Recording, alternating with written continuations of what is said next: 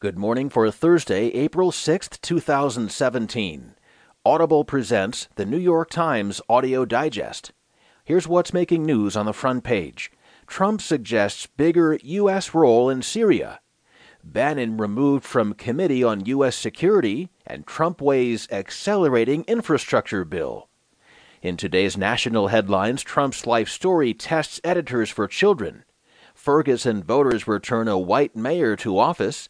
And Los Angeles raids target investor green card fraud.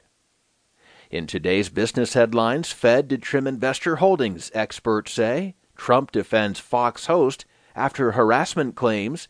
And Panera to join European coffee giant in $7.5 billion sale. There will be more business stories, more national and world news, a roundup from the sports page, and New York Times columnist Nicholas Kristof. Now, as selected by the editors of the New York Times, here are the stories on today's front page. The top stories titled Trump Suggests Bigger U.S. Role in Syria. Reported from Washington. President Trump warned on Wednesday that he would not tolerate the heinous chemical weapons attack in Syria, opening the door to a greater American role in protecting the population in a vicious civil war that he's always said the United States should avoid. The president declined to offer any details about potential action, but he said his horror at the images of innocent children, innocent babies choked by poison gas in a rebel-held area of Syria has caused him to reassess his approach. Only days after the White House declared it would be silly to persist in trying to oust President Bashar al-Assad, Trump said, "My attitude toward Syria and Assad has already changed very much. It crossed a lot of lines for me," Trump declared at a news conference in the Rose Garden, referring to the red line that his predecessor, President Barack Obama, had drawn before a 2013 poison gas attack by Assad's forces. Obama's failure to strike Syria after that, Trump claimed, sowed the conditions for this new assault. The estimated death toll was reported to have exceeded 100. Syria was one of several places, along with North Korea and Iran, where Trump on Wednesday threatened a forceful American response.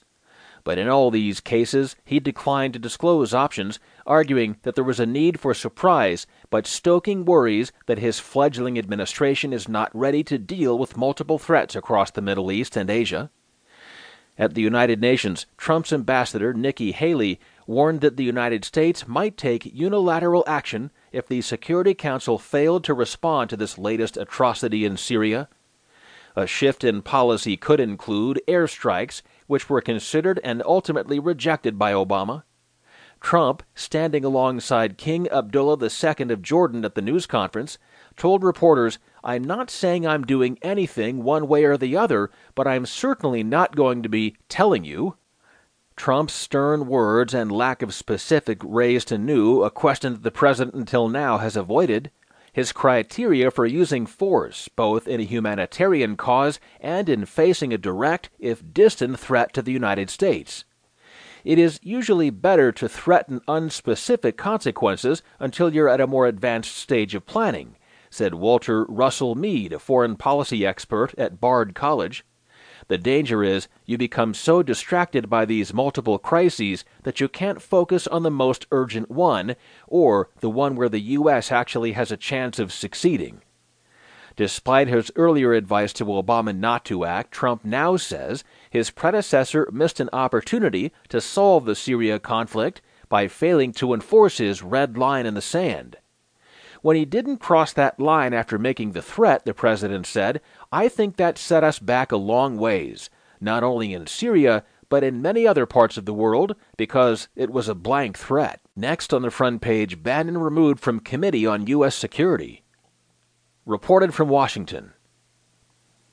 For the first 10 weeks of President Trump's administration, no advisor loomed larger in the public imagination than Stephen Bannon, the raw and rumpled former chairman of Breitbart News, who considers himself a virulently anti-establishment revolutionary out to destroy the administrative state. But behind the scenes, White House officials said the ideologist who enjoyed the president's confidence has become increasingly embattled as other advisers, including Trump's daughter and son-in-law, complained about setbacks on health care and immigration. Lately, Bannon has been conspicuously absent from some meetings, and now he has lost his seat at the national security table. Trump on Wednesday removed Bannon, his chief strategist, from the cabinet-level National Security Council's Principals Committee.